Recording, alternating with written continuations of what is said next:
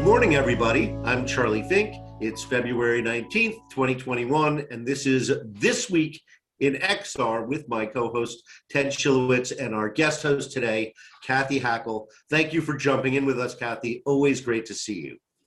Oh, I'm so excited to be here. Can't wait. So I thought it was kind of a slow news week, and on this week in XR, we kind of take what the week gives us and then we go.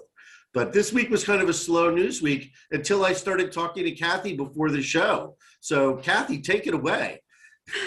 You know what I will say, because I've been more and more working at the intersection of AR, XR, metaverse, and virtual fashion and non-fungible tokens, which should be a whole other show. But there's so much happening in that space right now. It's every day is like a bull run. It's crazy. So New York Fashion Week, right? Yeah, Fashion Week. I mean, London Fashion Week, like all the stuff that's happening right now around fashion and, digital fashion, which is a component, right, of XR and the future metaverse. Well, you have the whole try-on aspect. Yeah. So there's several things to wrap our heads around. So you've got Genies. Genies did a drop with Mesut Ozil, he's a soccer player and he was changing teams. So they partnered with him on this new chapter. He announced it, I think it was on Instagram or Twitter, that because of this new chapter he was celebrating, he was releasing 6 rare limited digital goods. There was some sneakers and like a uniform, like there were 6 of these, and they sold, I don't even know how many minutes, but for $500,000. Amazing, and a lot of Ethereum millionaires out there burning a hole in their pocket. Yep. So, that one's, I find Genies to be this really interesting metaverse company. Their CEO is fantastic, very young company. They're hiring talent from Pixar and from DreamWorks and from, lots of interesting folks. So I'm sure, Ted, you've heard a lot about Genies, around your industry, right? Yes. Well, the idea of digital goods, interestingly enough, is actually not a new thing, right? But the advancement of the digital layer is starting to make it become more real and more believable to things. I was actually talking about this with a friend of mine just yesterday. When you refer to the canvas, right, of like when a painter, a fine artist, a sculptor makes something, they would make it on whatever their canvas of that era, of that time is, right? And today we have a digital canvas. And as that canvas becomes more real and more fungible, to your point, right, it actually holds real value, and you can associate real value to it. So if any of you, lived in the ages of a game that's still very popular underground, but popular, called Star Citizen, people would buy goods inside Star Citizen and own them. And there was a story of someone that bought a spacecraft in Star Citizen that was in the like $20,000 range, and they owned that asset. That's many years ago, right? Today, you're just seeing a duplication of this in all kinds of ways. And as a generation of children moving into teenagers, moving into adults, live in these virtual worlds, those worlds are real to them. So Fortnite is a real place to them. It's not just where they go play games. They also see concerts. They also socialize.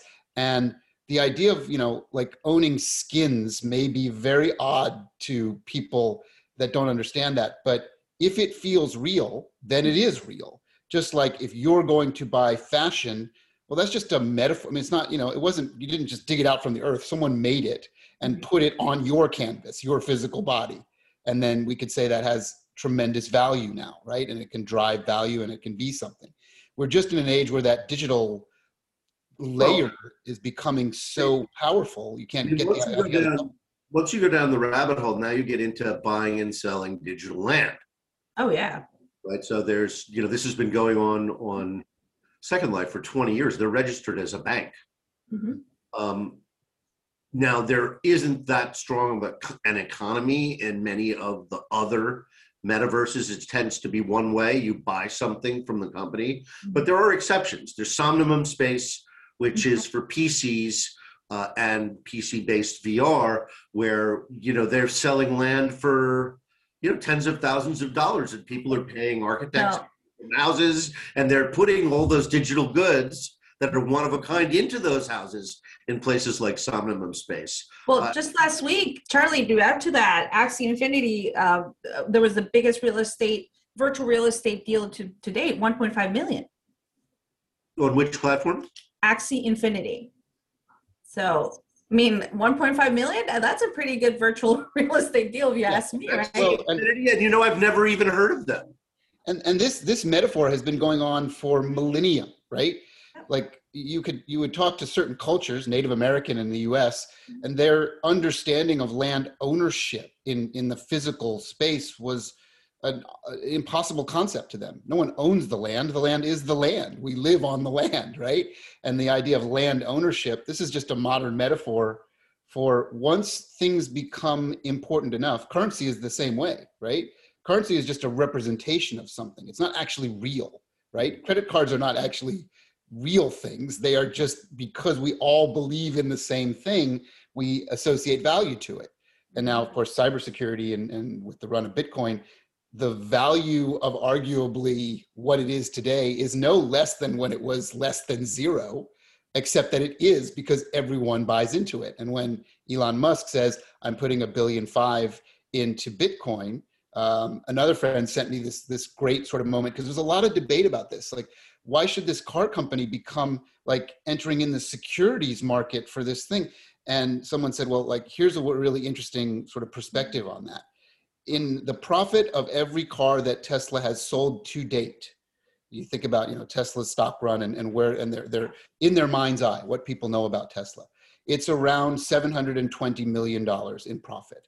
In the last 3 days, Elon and Tesla Incorporated have made more than $720 million in profit from buying that equity, that artificial currency, and owning it for a few days. So, yeah, right? Yeah, that's why I think I feel like the world of XR and the world of NFTs, like non-fungible tokens, is kind of, we're getting closer and closer together. I mean, there's already lots of conversations happening, but I feel like it's slowly like really starting to meld when we think metaverse and we think digital goods and ownership and provenance and, so definitely, an interesting thing to think there. So there are a lot of competing platforms, of course, that want to be the metaverse. The one who's farthest along is obviously Oculus, because they have it tied to their hardware and tied to a store. You're not buying digital goods, but it's just like in Fortnite, where you're in this kind of walled garden, Minecraft, Roblox, all sort of walled gardens, VR chat, kind of a walled garden. We can't go across them and bring our goods with us, or our avatar, or any kind of currency, right? The currency is always converted into dollars, with the exception of Somnum Space, which is built on the Ethereum blockchain, right? That was always Philip Rosedale's premise, that you have to start a blockchain identity for each avatar, so that somebody knows you're you, even if you're dressed up as a giant gorilla or whatever you're wearing that day, or a fish. It's the system still knows that it's you, and you can go from place to place, from Roblox to some kind of VR chat, and whether your avatar changes, that essence, that blockchain is still you. So you could transact in every environment. In every environment, you can be found from other environments, so that to use an alt space metaphor, if you wanted to go to me and I was in alt space and you were in Roblox, you would be able to do that. Yeah. So that's really what we're missing, is that piece that takes us across. And I do think it is going to be related to blockchain, or a technology that is substantially similar to that, so that, because nothing stops people in VR from stealing your appearance. And so you have to create a system where appearance is not identity. Yeah, that's what I think. I agree with you. I think, whether it's Ethereum, building on Ethereum, ERC20s and all the NFT stuff, or building on other blockchains like Flow from Dapper Labs, and kind of what they're doing with the NBA and Top Shot. I mean, amazing work. I mean, the money, like, things are just selling. I don't even know. The whole thing, crazy to wrap your head around. As much as, there are these big transactions that get publicized, it's the everyday transactions and the micro transactions that would make that economy work. because if you have very low friction, like it costs 25 cents to go someplace, people won't even think about it, right? You want to go see Travis Scott in Fortnite, it's 25 cents, right? But if they had charged 25 cents, they would have made $20 million. So I think this idea that there is no physical goods, that it's atoms, really changes everything. And I would posit that anything made of atoms today is at high risk as a business, right? Because it's not scalable. The idea today is not to sell, 1 million of something. It's to sell 20 million of something, because there's no barrier to getting it to people, so you can keep the price low. It's the same thing we see happening at concerts, okay? At conferences, the cost has gone down, like from $900 to $29, but they have hundreds of thousands of people, more people who attend. Is it as good as the real? No, it is not, but it is open to people who couldn't have otherwise afforded it. And so there's an argument there to be made that, that in-person thing was for elites whose companies could afford to put them together. It wasn't for people trying to learn and people trying to network their way into an industry. And as these devices and the way we use them become more real to us, become more embedded in our visual brain cortex system that accepts reality, this last year, as everybody on the planet, the three of us and many others that have been deep in tech for a long time, we're already in this digital sort of world, this digital metaphor that I like to talk about a lot. So our brains were already sort of mushy because of it. But now the global society has become very mushy with the idea of video chat as a main form of communication, right? It is no longer an alternate form of communication or an exotic form of communication. It is just as mainstream, in fact, maybe more mainstream now than a traditional analog audio phone call, right? So we have now built a digital understanding of people's identity because it's the only way we can see them now, right? And that is an interesting perspective. And this now has become multi-generational as you talk about identity, right? We have identities that are associated with our email address or our Instagram account or our WhatsApp or our WeChat. And because our friends can find us that way and can link to us that way, that becomes real. That is, it starts out as an abstraction, and then it blends into this, is it abstract or is it real? And then it actually is real, because that's the way you find somebody. Just like as you would knock on their door in the real world and know that that's their house, their email address in our age, their Instagram account in our kids' age, their WeChat or WhatsApp or their Fortnite presence is how you knock on their door, right? And go, hey, come out and play. And as the world becomes this, all of these outcomes, as you're talking about with, fundable tokens and the way that we associate measured value. And then when you tie the magic of the blockchain, the pseudo unbreakable blockchain, to associate true identity with that digital thing that's moving around the planet, we have definitely made a new world, right? That we all exist in every day now. And it's an exciting world. I mean, kids like their houses and Adopt Me and Roblox, like they care about that. Yeah. That's exactly their signature. And I don't want to make, this whole episode about that. So I do want to leave everyone with a specific point of data. Is I think the latest statistic I read on the potential of the digital goods market, virtual digital goods, that's debatable what term we use, is 400 billion by 2025. I mean, that's a rapidly growing market. Mm-hmm. Even though 400 billion doesn't sound like so much anymore. Well, yeah, I don't know. It sounds like a lot to me, but I'd like to get a piece of it personally. Not to take us back down the metaverse rabbit hole, which we're trying to come out of, but there was a product that was announced this week. I haven't used it yet, so this is not an endorsement. And it's called Real World, and it's like Google Earth, except it's fungible and multiplayer. So instead of roving the earth alone or crawling down Fifth Avenue by yourself, you can now do it with another person. And what's more, you can change the world. So it's a one-to-one copy of the real world, but you can diminish it, you can augment it, and you can change it the way you want. Presumably, you could even add NPC characters to it. So it seems like there's a really interesting potential for it to be a kind of a metaverse. And you could almost build off, world navigation off of it, so that you literally could go into somebody's digital real estate, that they own. I mean, I think it's a standalone simulation. If you change it inside your simulation, it doesn't change in anybody else's simulation. Right. But still, the idea of it is kind of mind-blowing, right? Mm-hmm. You can see a spatial version of Google Earth where you could easily do that, so that you hold up your, camera, and you don't see the buildings that are across the street anchored with computer vision. You see something else that has been changed.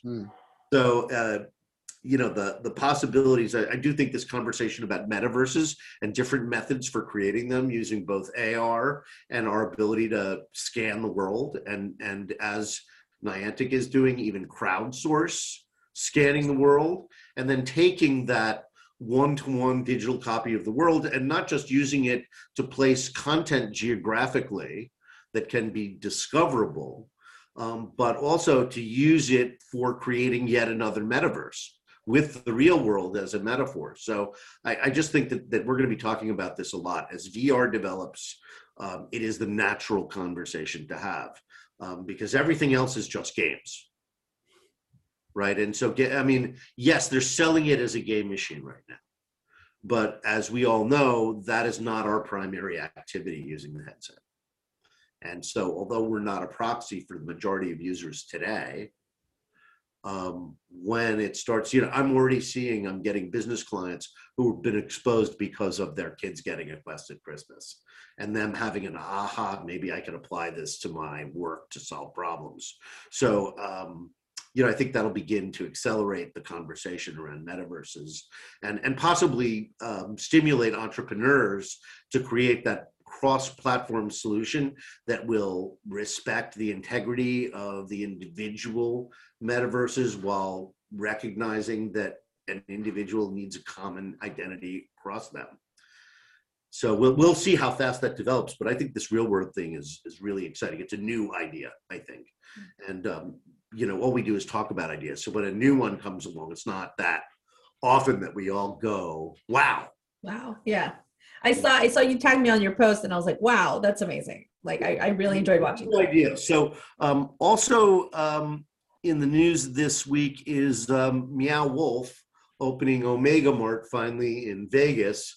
Of course, it's socially distant. As a result, they sold out their first weekend.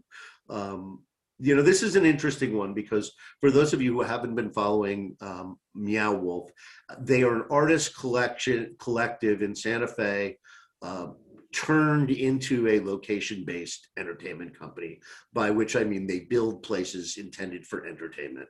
So Omega Mart is a fictional place. It's got a meta story, about the crazy company that owns it. It's got, store quote unquote employees who are actors. So they're seeking to fully immerse you, I would argue, in a kind of virtual reality. It's not the digital virtual reality with a headset. It's more like a Star Wars Galaxy's Edge Disneyland kind of virtual reality.